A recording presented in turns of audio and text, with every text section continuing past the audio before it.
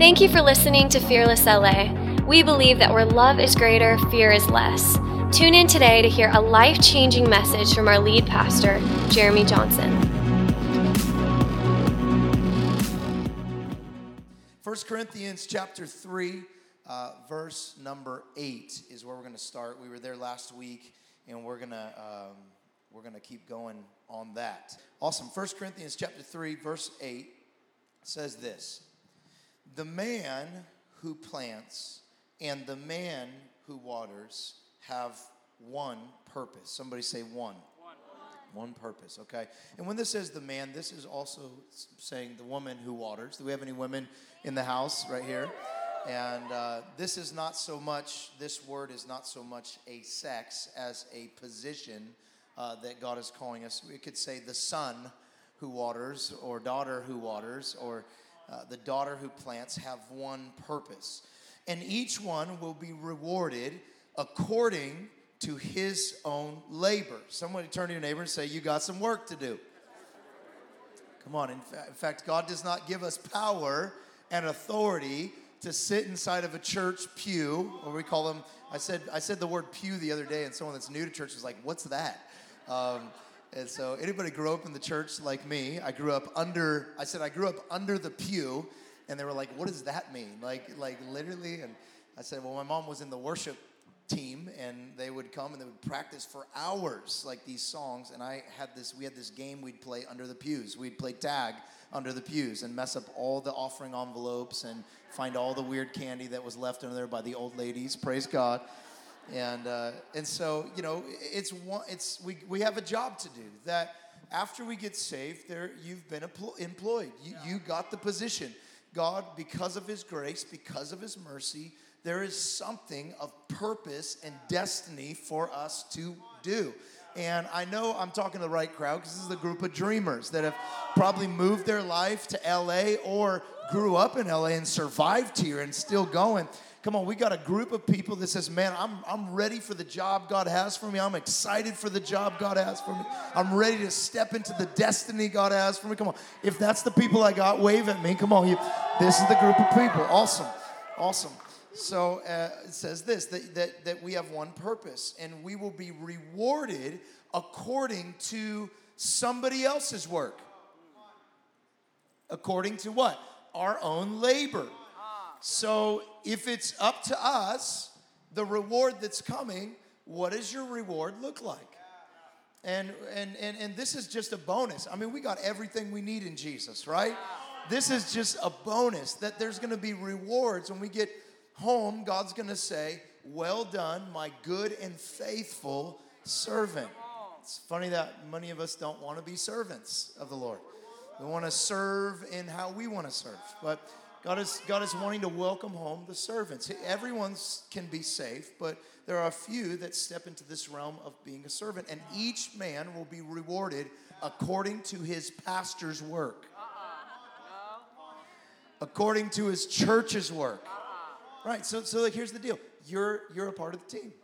You're an employee. This is not to beat you down. This is to empower you. You're not a victim. You are a victor in Christ Jesus, right? You have the same thing I have. You have the same gospel I have. Look, it is not my job to go win this city. It is our job to go love on the people in our worlds, and we're going to be rewarded according to the labor that we do. This is good news too, because some of us feel like the labor we've done is a waste, or we're spending our time. You ever heard this? I'm spending my time. We need to get a new word. I'm investing my time. So when you spend something, it's gone and it's not promised a return. But when you invest something, you're waiting for the investment to come back. When we love on our city, we are investing our love.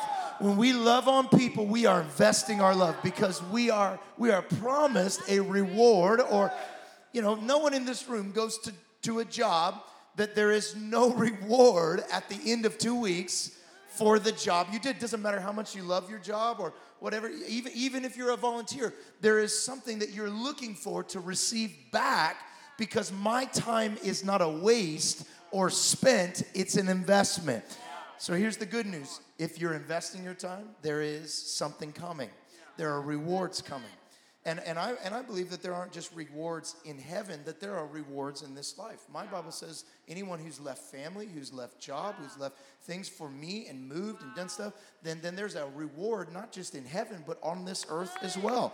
Anybody moved here to chase what God was calling you to do? Anybody had to leave some relationships that you really want to be around to be here?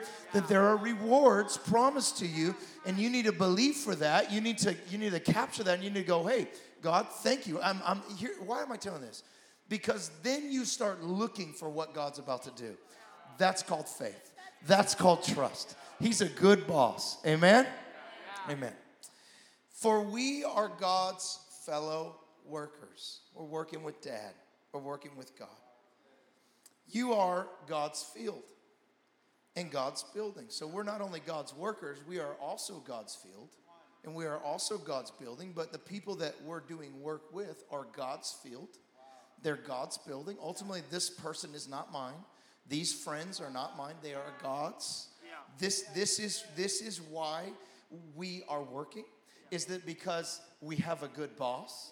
We have a good dad, and if he believed that we could do it, then we start believing that we can walk with him and work with him. And the greatest pleasure is not just the work. The greatest pleasure is going to work with Dad. I remember a long time ago, Lyric, I used to take the train from Orange County to get to the office here, and Lyric, one time I was leaving for the train, and she was just bawling her eyes out. I didn't know it till my wife sent me a video and said, here's your daughter, she's missing you. And so I'm just crying all the way to Fearless, and I'm like, God, I need to just get back on the train and go back. And so I called her right away, and I said, honey, tomorrow you can go with me to work. I forgot I told her that, but the next morning she woke up, and she had her Princess Belle dress on, and she was going to go ride the train and go to work with Dad. And I couldn't tell her no, so I said, all right, we got to figure it out. We got on the train together, and the whole time she's smiling from ear to ear. She's living it up. And she's not living it up because we're going to a job. She's living it up because she's going to a job with Dad. This is what makes the work enjoyable. This is what the excitement comes from. Not the work of the ministry, but this is what people say, man, I fell out of love with my first love. My first love was not the job. My first love was doing the job with Dad. I've been trying to be a better leader. I've been getting this place. We have about 600 people that will come throughout the day today. Probably today will be bigger because we have revival night tonight. So there will be a whole nother opportunity for you to come again and be counted as an amazing person of God for coming and praying with us. And tonight will be awesome. And we're going to have wings as well, by the shameless plug for the wings. Praise God. Jesus and wings. That can't get better than that. And so, but we have probably about 3,000, maybe 2,000 people on a roster that have come through our church. I told you this, in LA, church is like a parade. We're just preaching the gospel and people are going through. They come and they go. There will be several people that visit today either looking for a church or, man, they're like, man, I've never really gone to church. So they come and 3 months go by and they come again. And, really the only time we see all of our church is really Christmas and Easter, mostly Easter. And everyone comes, and sometimes they'll say, man, who's the first time to our church? And it's like 4 people, but the rest of everyone has come throughout the year. And so my dream is that I not just have people that attend a service, but that we would create people that engage in why we do the service. If we get caught up in the service, see, anything that begins small, there is power and there's a nucleus and there's passion. And when we were all inside of my house as our office in my garage, there was this passion, man. We didn't have an office. It was sweaty. I mean, we had this weird air conditioner, but we were close to the vision. We were close to the why of what we were doing. And as churches grow, sometimes the what it actually works. The why to what you're doing works, and then there's a separation. The what becomes so great that we start focusing on the what, and then we lose the why. This is the place where people burn out. This is the place where people forget why we started this in the first place. And the demand just keeps growing. People walk off, people get angry, people get bitter. The key that you have to do with any organization or any organism is remind it why it was born. right? This is what had to happen to us when we came to Jesus. You remembered why you were born. You remembered that you weren't born for no cause and no purpose. There's a destiny on your life. This is what me and my wife are trying to do with Fearless. We've come to a place where the what has grown so big. There are people coming from every service. We can't even keep up with the what. I meet people all the time. They're like, I go to your church. They're like giving me a hug. I'm like, I've never seen you. Is this your first time? They're like, no, I've been here for 4 months. I'm like, awesome, praise God. Like, yeah, I remember those times. And, I'm trying to stay connected, and we're trying to keep our team knowing that there is a why behind the what. Yeah. The what is we come and set up all this gear and do all this stuff, but we got to remember why we started this in the first place. Because people don't buy the what, they buy into the why. The why creates trust. You know what the why says? You believe what I believe. Right? When we started Fearless, we're saying, man, we're going to love more and we're going to fear less. And we're going to do that because a scared world needs a fearless church. All of us came together and we said, man, we're tired of churches being fearful. We're tired of hating more and judging more, right? We're ready to, and hating more and fearing more. We're ready to love more and fear less. We're ready to be the church, not go to church. And we all rallied around, I believe that can happen. I believe that's what the first church did. So that belief together creates trust. And trust creates faith. And that faith moves us forward to another level. So I've been just coming back to that place. I'm saying, God, I'm believing for 20,000 people. I'm believing for cities to be turned upside down. But I don't want to get there with only the what. We will only get there if we remember the why. You know, I can prove that. Most of you like Apple computers. But for years, Apple computers were not as good as Windows computers. There's been a switch at times because of viruses or whatever, but there was still that crowd that's like, oh, no way. I can do 10 times as much. It's cheaper. Right? How many of you guys know that a Windows computer is cheaper than Apple's computer? But we didn't buy Apple computers because we were buying a computer. It's because they had a different why than their what. They had a purpose that they were going to change the world through technology. And we didn't buy into a computer, we bought into a why. We bought into a purpose. Now they can sell us whatever they want because we have the same why. We have the same belief that we should advance this world and transform our world, that things should be easier and it should help. Now people are jumping on the bandwagon. All they do is sell computers. But for some reason, people will put the sticker on their car. Some people have gotten the sticker tattooed on them, the apple, right? It's not what they do, it's why they do it. Let me ask you this. Why are we here? I know this is the what. We have the band, the choir, the preaching. This is the what. We do the what. But as long as we don't catch the why. You see, this verse is telling us we are God's workers. So here we are at a work meeting. We're gathering together. This is a staff meeting here today. We're gathering together in our staff meeting, and we're planning how we're going to go back into the workforce, and we're gonna remember the why, and we're going to do the what, and we're going to walk in the how. We're going to be passionate about those things because we have a purpose. There is a cause that is bigger than the what we're doing. It's bigger than preaching the gospel only. There's more than just a book. This is destiny. This is people's life. Is there not a cause? Is there not a cause that is worth living for? And all of a sudden we've caught that. We come here and we're passionate about that. This is a meeting, and we are building the building. We are plowing the field so that there can be fruit and there can be life. He says, look, everyone will be rewarded according to the label. We are fellow workers with God. You are God's field. You are God's building. By the grace God has given me. Paul says this, I laid a foundation as an expert builder. Thank you for your grace to do what I couldn't do. And someone else is building on it. Wow. But each one should be careful how he builds. And here's why. For no one can lay any foundation other than the one that's already been laid.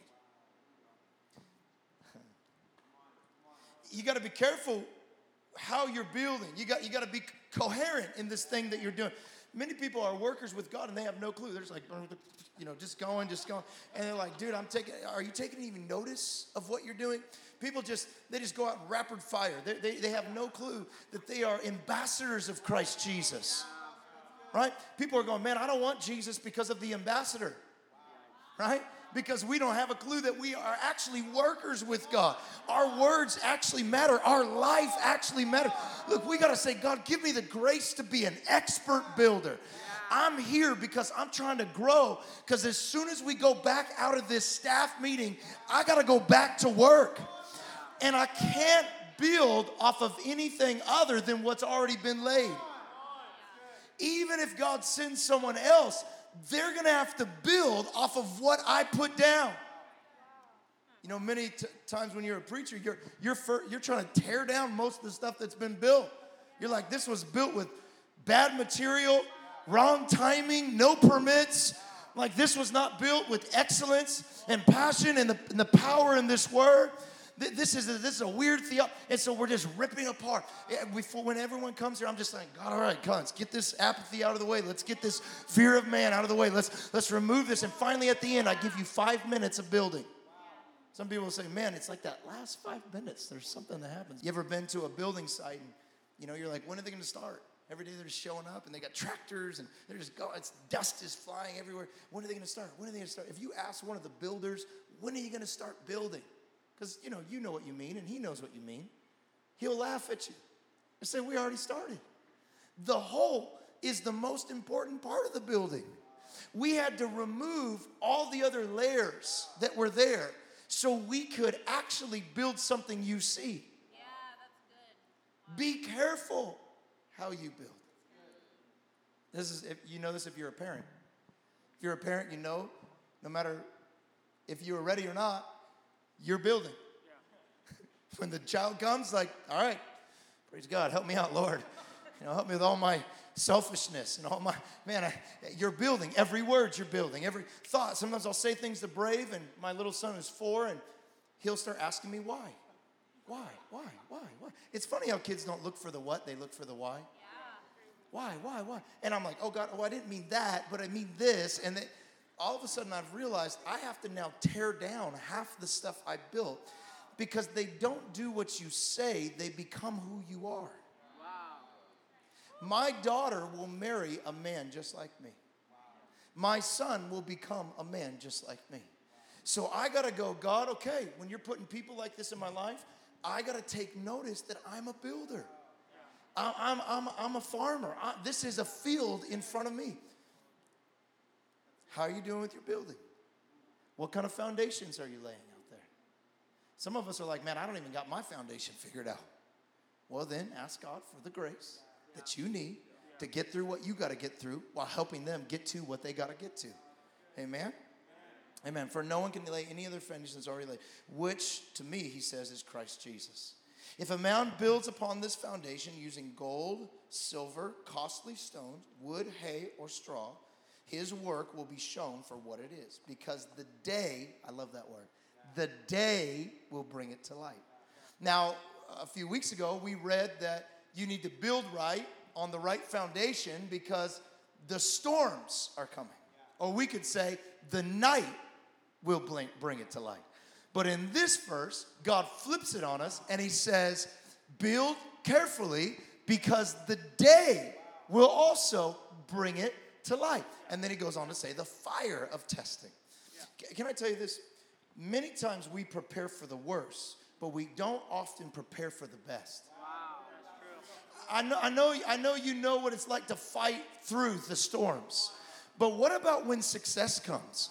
What about when the daylight comes? Because the daylight will test your materials just as much, if not more, than the midnight. God says the day will bring to light what you've used. When you get the award, it will bring to light the selfishness inside of you, the fear inside of you, the worry inside. When the business works out, when you say, will you marry me? And she says yes.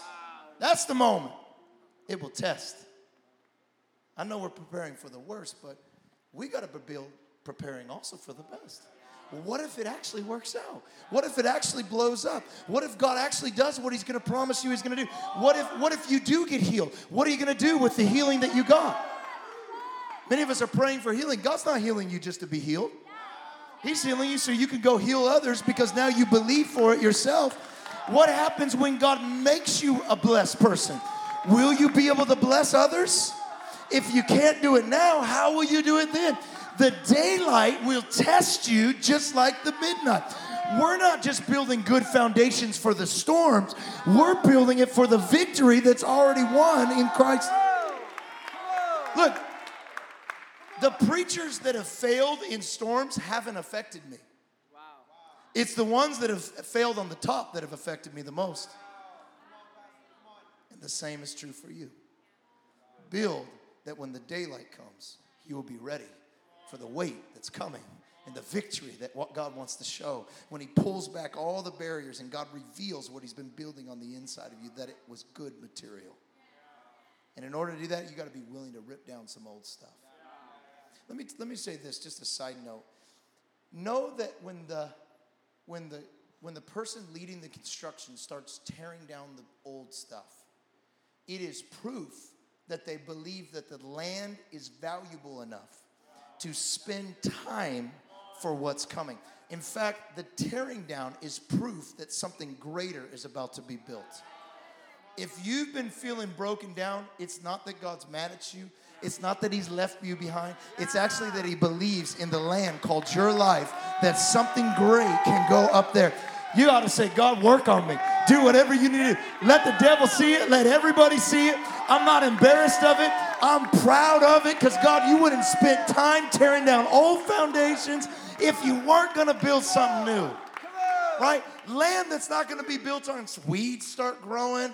I mean, the sign starts getting dilapidated. But you see construction crews showing up and digging start happening, you know that someone believes that something great can be put there. Look, some of you ought to let the devil know you are a liar because you've been telling me that I'm worthless, that I'm no good, that God has forgotten me. But I couldn't be more ahead now than I ever have been in my life. It says, the day will bring forth to light. It will be revealed by fire, and fire will be testing the quality of each man's work. If what he builds survives, he will receive a reward. If it is burned up, he will suffer loss, but he himself will be saved, only as one escaping from the flames. Now look, building on our lives has nothing to do with salvation. I think that's what we got to get out of the way, because this says that the materials you use will be tested by the day. Fire will come, storms will come, but Jesus is enough. No matter what I build on, no matter what I do, I cannot earn what he's already paid for. He says, you're going to make it whether you get a reward or not. You're going to be saved, but you might be saved as one escaping. We're all trying to get good at escape artists. God's saying you don't have to live like that, but if it ends with salvation and you don't put time into what's after salvation, I know God saved you out of Egypt, but he's working out the building process in the desert so you can get to the promised land. You've been saved out of Egypt. You're not going back to Egypt. Your slave master is dead. He drowned in the ocean God got you through. But it's up to you if that's the end. If it was, when people get saved in the back room and go back, we'd have a little door that said heaven, and you just jump right in. You get saved, jump right in. You don't have to deal with all these crazy people. No more 405 traffic. No more stress of your dreams. Right? But that's not the case. We turn you back around and you walk right out this door into hurt, pain, darkness. Because the end is not salvation. God has more for you. Right? So if he has more for me, what am I doing with my building? In buildings, there are several things that come to play. Now, I'm not really a builder. In fact, my wife would say I'm definitely not a builder, but I can imagine if I was. There are a few things you need. The first thing you need are tools. You cannot build without tools. My wife doesn't understand this sometimes, and she's like, why do you need more tools? I'm like, you cannot build without tools. What about the tools you bought last time? Well, a screwdriver does not work as a hammer. I've been trying to make it work, but I cannot get to where I'm getting to with the old tools I have. You're going to need tools. You're going to need to understand those tools. You're going to need to know what tools to use when. You're going to need to know what season you're in. Some of you aren't in the season to use the tool you're trying to work on, and you're neglecting the tool you need. Right? So I want that tool. We see someone else using the tool, so man, that looks fun to use that tool. I want that tool. And God's like, we can't build the building if you use the wrong tool. Hammers do not work good at preparing the foundation. Right? Like, get this dirt out of the way. I got the hammer. I'm here with the hammer, and people are like, what are you doing? Why are you wasting time increasing that tool? It's not time for that yet. That doesn't mean you're not going to use that tool, but the season is the tractor. Get the tractor out here, get inside the tractor, and begin to learn how to use this weapon. This is the second thing I want to say. You aren't the tool. The tool is in your hand. You are not a preacher. You're a son of God. Preaching is a tool. You are not a singer. You're a daughter of God. Singing is the tool. You're not a producer. You're a son of God. Producing is the tool. Look, you're not a leader. You're a son of God. Leadership is a tool. Look, whatever it is, the camera, whatever it is, the business, this is a tool that God is using in my life to build the building. I got to go, do I have the right tools? Well, God didn't call me to build anything that he didn't supply me with the tools for. So maybe I need to go to the tool shed and start trusting him with the tools he gave me. While we're looking over our neighbor's shoulder going, man, I wish I had that. Wish I had that kind of hammer. I got this one. Wish I had a nail gun, but I got a hammer. And God's like, well, I've created you to be a finishing contractor. The nail gun would be for if you just want to put it up fast. Look, God has given you the right tool for the right moment. You need to honor the tool. And look, if you're going to learn how to use a tool, you're going to have to fail at it a few times. You can read the instructions. You can hear about it. Someone can tell you about it. But if you're actually going to put your hands on it yourself and take this thing for a spin yourself, you're going to have to miss a few times before you hit it perfect. In fact, practice with it will become perfect in it. Paul said, thank you for the grace at helping me learn how to use the tools that I had available. How are you doing with the tools God's given you? Are you reading more about them? Are you studying others who knows how to use them? Do you have mentors that are helping you walk in this? How are you doing with the tools? Because the tools are the what. The people in this world are the why. Right? The what will never bring you fame, excitement, joy, true joy. That will only bring you more heartache, more hurt. The why. The people behind the what, right? We're going to go out into this world. We're going to do a lot of different things. Some people are going to be bartenders. Some people are going to be moms. Some people are going to be dads. Some people are going to work at a restaurant. Some people are going to own the restaurant. Whatever it is, do it as unto the Lord, right? I'm going to use this camera as unto the Lord. This is my tool. The people behind it are my why. Right? So I'm using this. I'm learning. I'm not learning it to be seen. I'm not learning it to be noticed. I'm not learning it so people go, wow, look at that guy. He really knows how to use a hammer. He got the hammer award. He's the best hammerer in the world. Look, I don't give a rip if I become the best preacher in the world to have an award to be a preacher. I want to get better at preaching and communicating so that people can find the life so I can build the building. Sometimes the what can get so important that we forget the why and we get burned out by the what. That's good. The tools. You're going to need the right tools. You're going to need the right workers. If you're going to build something of significance, you cannot do it by yourself. True. Right? No building in this city that is tall and people live in, is stories tall, was built by one guy. It might have been a dream in one person's head, but then it had to move into others' hands. You're going to have to make sure that there are people around you that have the same why.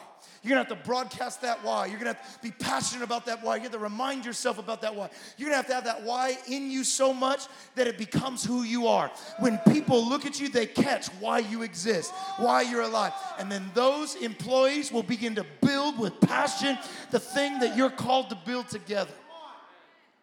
You're going to need people in your life. You're going to have to stop cutting people out. You're going to have to start running from difficult relationships. You have to say, God, teach me how to deal with people, because people are a part of my process. People are a part of my destiny. Maybe that person that there's a problem with, a rift with, maybe it's spiritual. Maybe the enemy knows if you got together with that person, if they were your contractor, if they worked on this thing and you worked together, maybe there would be nothing you couldn't do. You know where the greatest part of coming together is? In our language. The Tower of Babel, they had the same language, and the Bible says there is nothing they can't do. They can build to me. The gods came in and said, if we don't confuse their language, they're going to get to us. God was actually saying, they're going to build to us. That is how powerful our language is. What we speak, what we believe, what we prophesy. We're looking for people that speak like us, that talk like us. We're speaking into the atmosphere before the people arrive. We're believing over a dream. We're prophesying over a building. We're saying, God, I know you can do all that you can do. God, bring me workers, bring me people. Help me to become a boss. God doesn't need more employees. He needs some bosses. Go on, turn to your neighbor and say, I'm a boss. You better believe it, I'm a boss. I'm a boss, man, I'm a boss. Look, you got to catch it. You're not an employee. You are not an employee of Christianity. You are a boss. God is trying to make you into a boss. What's the difference? Well, you've gone to that restaurant. You've gone to that coffee shop. The time on the door says 5 p.m. It is 4:50. And you walk in and they look at you like you're crazy. Don't you know we're closed? It's 4:50. We close at 5 o'clock. It's 4:50. Well, we got to clean out the machine. We got to do it. It's 4:50. Okay, fine. Take your coffee. Some of you feeling guilty because you are that barista. But it's okay, because you're not the boss. Or we could say you're not the owner. Because if the owner was serving the coffee that day, oh, more customers, praise God. 10 more minutes, 1 more minute, 30 more seconds. Oh, we'll go 10 minutes over. It's okay, we can go 10 minutes over, because it is valuable that you're here, because whatever you put into this, I get a reward on the other. Look, I'm telling you, you are not an employee in the kingdom. You are an owner in the kingdom. You have investment into this. We got to get past this. I'm spending my time. I'm wasting my time. Look, when we say I'm spending, man, I really spent a lot of time doing this. I wasted time doing this. We are seeing it wrong. Your time is not a waste. Your time, if you're a boss, is an investment. Man, that person really wasted my time. No, I invested time. Yeah, you could, if you see it that way, it is that. No, I invested my time. You know what an investment says different than a waste? When you spend, when you lose, when someone wastes, then you don't get any return on that. But investment says whatever I put in, I get more in return. Look, the kingdom is an investment. Every moment you catch, I am a kingdom worker. I am a son of God. I am a daughter of God. He has a destiny, and I am the owner of that destiny.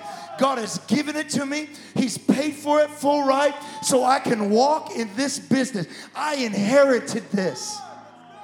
And so therefore, anything I put my money into, anything I put my time into, anything I put my life into, this is not a waste. I did not spend it. I invested it.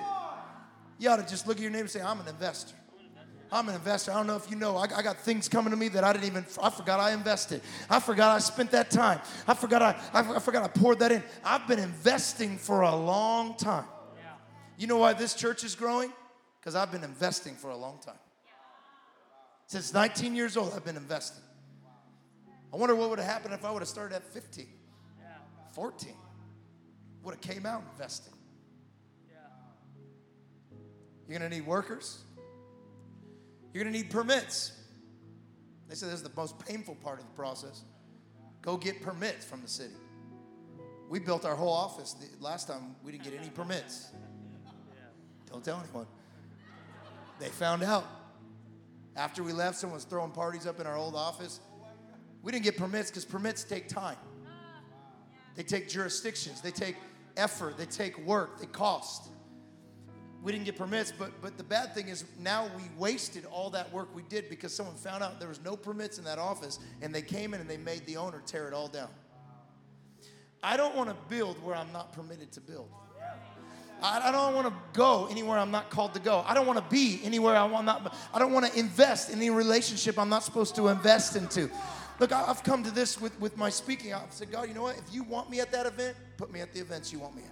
If you don't want me there, I don't want to be there because I am not permitted to be in that atmosphere. I am not permitted to be on that plane. Look, I don't want to be on any plane I'm not permitted to be on. That plane's not sure to get to its destination. But when I'm where I'm supposed to be, I have God's grace. I have His mercy. He has covered me from behind, from above, from beneath. I am permitted. I am backed up. You know what a permit is? That you are backed up at the highest power. Stop building where God didn't call you to build. Stop trying to be who you're not called to be. Stop trying to fit into someone else's shoes. You are not permitted to be in it. It could look nice for a little while. It could feel right for a little while. But if He does not permit me to be there. Some people will come and say, why aren't you doing that? Well, I haven't been moved to do it yet. The Holy Spirit hasn't asked me to. When people build churches, sometimes they just build churches off of need. Right? We need this. Pastor, we need this. People, when we first started this church, Pastor, we need a men's group. Pastor, we need a women's group. Pastor, we need a Bible study. Pastor, we need... And I'm like, okay. But we're not operating off of need. We're operating off the Holy Spirit. We don't build where there's a need just because there's a need. We build where we're permitted to build. Now, that may sound mean to y'all, but to me, it gives you a lifetime of living in the house you've built. It is an investment. My time is an investment. I'm not spending my time anywhere it's not called to be spent. It's an investment. It's an investment. Let me ask you, how are you investing your time? Are you building where you've been permitted to build? Or are you just building where everybody sees you building? Are you building in their shoes? Or are you living in yours? Come on, David. Are you wearing your armor? Or are you wearing Saul's? Come on. Are you living your best life? Or are you living the life that they think you should live? Right. I'm gonna ask the Holy Spirit. And here's the deal. Not even the life you think you should live. Saying, God, where do you permit? What grace have you given me for today? What have you called me to? And the last thing that you're gonna need is materials. The one material I want to start the conversation on. We'll finish next week. One of the most important materials that I can see that we need to build with is the word hunger. I feel like God can do anything with a group of people that's hungry. I feel like I could preach any sermon to a group of people that's hungry. If I have hunger and the crowd has hunger and the workers have hunger, there is nothing we can't do. I've been to places and I've been like, God, get me out of here. Like I'll go into my hotel room and say, man, am I that bad of a preacher? Like, was it that bad? I've preached that 15 times. The last two places, we almost had a riot. Like the Holy Spirit broke out. And that place, I looked like I lulled some people to sleep. There are some people that I've preached to them and I'm like, dude, I am the next T.D. Jakes. Like, get ready. I'm like, come on, there's something happening. I've grown in my preaching. Then I'll go to the next place. And I'm like, man, I am really bad. Like, I got to get better at this. I got to really work on this. I got to pray more. I got to fast. And what God has shown me is it's not just the preacher. It's not just the builder. It's the materials that are being used that affect the building structure. And hunger is a key material in our life. Now, here's the deal. All of us are hungry. My question would be, what are you hungry for? My Bible says, those that hunger and thirst for, oh, it doesn't say fame. Oh, it doesn't say video games. Oh, it doesn't say relationships. Oh, it doesn't say my own business. It doesn't say, those that hunger and thirst for what? Righteousness shall be satisfied. Or another version says, shall be filled. You know how God responds to this building material in our lives of hunger? He goes, you're ready. You're ready. You know what God does? He says, look, he says, blessed are those. Many of us come to church and we want to be blessed. But this is the pattern for blessing in our life. is hunger. Hunger is the pattern for God going, I want to use you. I want to bless you. You are the You know what God does in this environment right here even? He goes, you're hungry, you're going to be filled. Not you, not you, not you, not you. You're hungry, you're going to be filled. Not you, and it's not really true. I'm just using guys as an example. You're like, Pastor, I'm hungry. Please say I'm the hungry one. Pick me. This is what God does. He comes in this room and he goes, hungry, not hungry. Hungry, not hungry. Not hungry, not hungry. Not hungry, hungry. And people leave this service in all different capacities. It was the same message. It was the same music.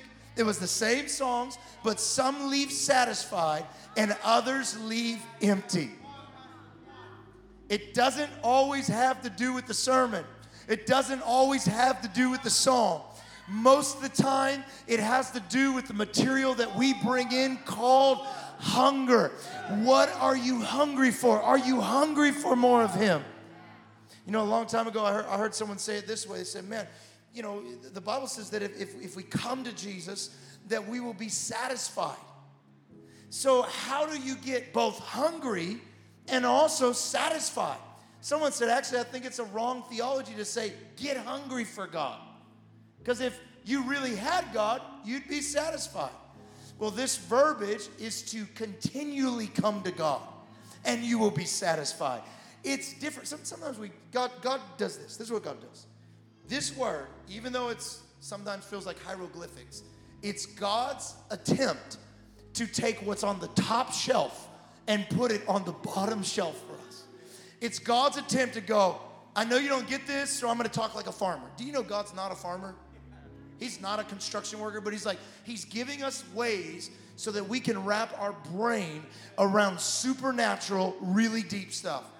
When he talks about hunger, he's not trying to make it complicated. He's actually trying to make it easy. And we go, God, I'm going to make this complicated again. So let's just stop thinking about complicated things and let's think about what he's saying. To those that hunger and thirst for righteousness, I'm going to feed you. You're going to be filled. This word, then he goes, when you come to me, you're going to be satisfied. You're going to have stuff that no one else has. Right? So what happens with hunger? Let's just think about hunger for a second. Did anyone in this room eat one time for their whole life? Okay. So this is what we think with God. Oh, we're gonna eat one time with God and we're gonna be satisfied for the rest of my life. God's like, oh, I was saying hunger so you can understand. When you're hungry, it happens over and over and over again. It's a never-ending tank. You keep needing more, then you get what? Satisfied, then you wait a few hours, and if you eat a lot, if you eat in many intervals, you get hungry faster. You eat just enough to sustain you, and then you get hungry faster. This is what God wants to do with your life. He doesn't need you to eat everything. He just needs you to digest some things that are happening today. So in a few hours from now, when Pastor's not here, you can open up the fridge. You can open up the Word. And you can go, man, I'll take a piece of this. I'll eat another part of this. And you're hungry again, and you get satisfied again. Hunger is reciprocal. It happens every day, all day long. God wants you to get hungry like that. Like your body's hungry. Like many of you are like, when are you going to eat? Because I got to go to lunch. Well, you ate sometime this morning, so you should be fine till Jesus comes back. No, I need food again. Weren't you satisfied this morning? Yeah, I was, but I'm not satisfied now. I'm getting hangry. Well, what if we started acting like that in our spirit? We started using the material of hunger in our lives. And if you're not hungry for this, then what are you being fed off of? I don't know about you, but if I eat too many snacks, I'm a snacker. I'm a salty snacker. I don't even like sweets. I just eat peanuts and almonds, and at 3 in the morning, I'm waking up with this almond craving. And I'm like, there's got to be almonds. I'm rustling through everywhere. My wife, she knows it. She's like, I'm cooking. Don't eat any almonds. Don't eat any salty stuff. I'm cooking. Why is she saying that? Because if I eat that, I'm not going to be hungry for what's coming. God is saying, create room for me. Get an appetite for me. Get a passion for my word. Let this be your hunger. Let this be the thing that drives you. Get enough of it. Keep saying, well, I want more of it. Look, hunger is reciprocal. Hunger has to take place over and over. Anything that has to take place often, you're going to need a system. Right? Anything you have to do over and over again, it's better to get a system because you're going to forget it. You're going to not have a plan for it, right? You better get a plan. Some people in here that like to eat, they get plans. They get meal plans. They prep. They got the whole week laid out because I don't want to end up in a place without a plan with something I have to have. With your bills. If you don't get a plan on your bills, you forget you got a phone bill. You know you got one, but for some reason they didn't send it. So anything that happens over and over again, you need a system and you need a plan to fulfill it. Many of us want to be close to God. We want to have a relationship with God. We want to be hungry for God. We know we're going to need it continually, but we don't get a plan to fulfill it because we think God is magic. We're like, God, it's magically going to happen. God's like, no, I'm super, you're natural. The super and the natural work together. I create the super salvation. Now you need to naturally walk out what salvation looks like. You have to get a plan. If you don't have a plan to get hungry for God, if you don't have a plan to eat, guess what? You're going to forget to eat. And if you forget to eat long enough, you start getting malnourished and you start not being hungry anymore. Many of us come to church and we have no hunger. We look at the preacher like, okay, I'm on Instagram. This is boring. Is there anything else? It's because we're filled off of all other kind of things. We have not made up. It's not because we're bad people. It's not because we don't love God. We don't want to get hungry. It's because we have not planned for it. Many people come to me and say, man, I just didn't feel anything today. Well, you're not hungry. You're not hungry. So it's weird to eat a steak coming off a fast. When I come off a 30-day fast, a 10-day fast, even a 3-day fast, I cannot go right into eating steak. If I do, it will make me sick. Many of you have not eaten for years and you expect to walk in and just get everything God has for you. You gotta start with the little things. You gotta start with little things you can digest. Look, let me tell you this. You are not what you eat, you are what you digest. Everyone's coming here eating this thing. I'm like a fire hydrant. I'm just giving you all kinds of stuff. You're like, whoa, stop. I mean, this is enough. And you're not digesting everything I said. One person here got, oh man, that intro, man, that tool thing, man, that really spoke to me. Another person's like, man, this end right here, this really hit me. Another person's like, man, just you being loving. That's speaking of the usher I met. Whatever God is feeding you today, grab a hold of it and start saying, God, I'm going to digest this. Because tomorrow's going to come, and my hunger's going to increase, and my appetite's going to increase, and my metabolism's going to increase. I'm going to need more fuel for where I'm going. Look, don't eat for where you're at. Eat for where you're going. My son, he is 4 years old, and he has this passion to get strong. So everything he's eating, he's like, will this make me strong? Will macaroni and cheese make me strong? I was like, honey, I don't think that will make you strong. Well, I really like it, so I'm gonna eat it. But what else can I eat that will make? I mean, he's just like a garbage dump, just eating for where he's going. He's not eating for where he's at. He's eating for where he's going. But if you want to continue eating, you got to feed where you're at. Now, this is the last thing I'll say. You got to feed where you're at. Many times we know we got to eat for where we're going, so we also feed where we're going. If you're going to eat for where you're going, that's right, but you got to feed where you're at. The tree that God designed is not trying to feed other trees. Its leaves that fall are all in a cycle to even feed itself. When the leaves fall off a tree, the leaves that are there, they are not there just for covering and shelter, and so the bugs will eat them before the fruit. When the leaves fall, there is a purpose even in their death.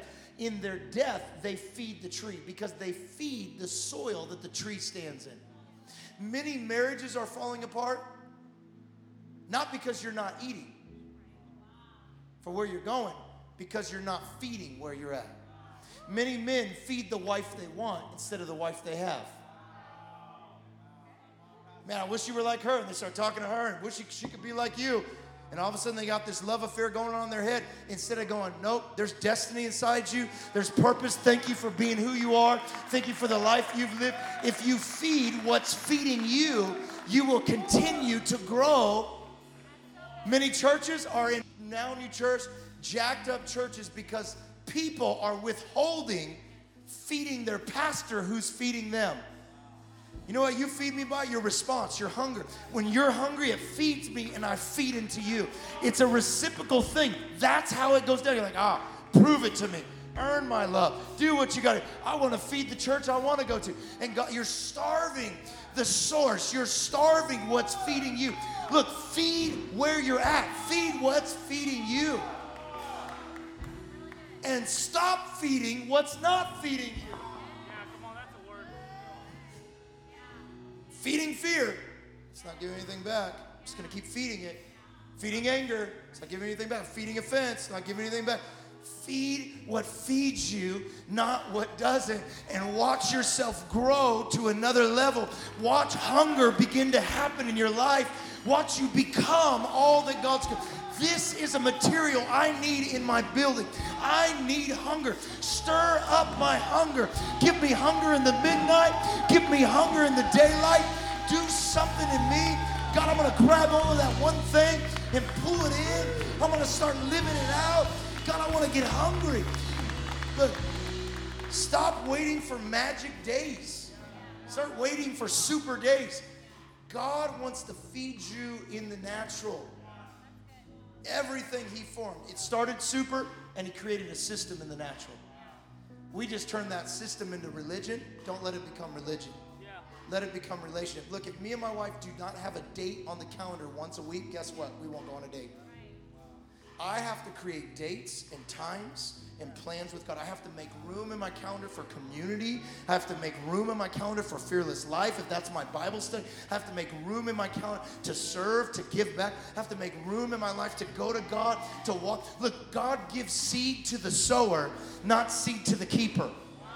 God refreshes those who are refreshing others. When I sow into what's feeding me, God begins to feed me. Look, pressed down, shaken together, running over.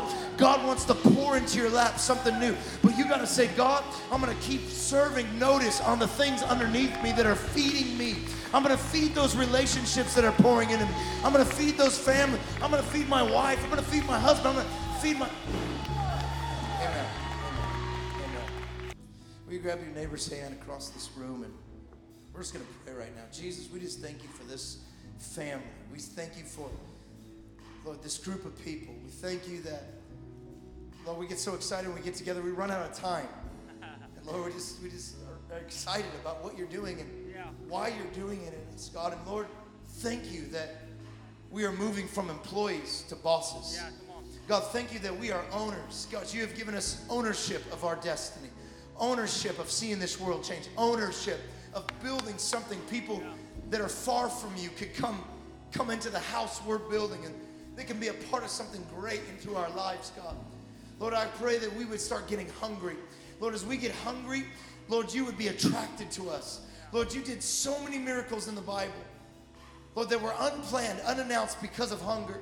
Lord, we stir up our hunger. We stir up our faith. We stir up our passion.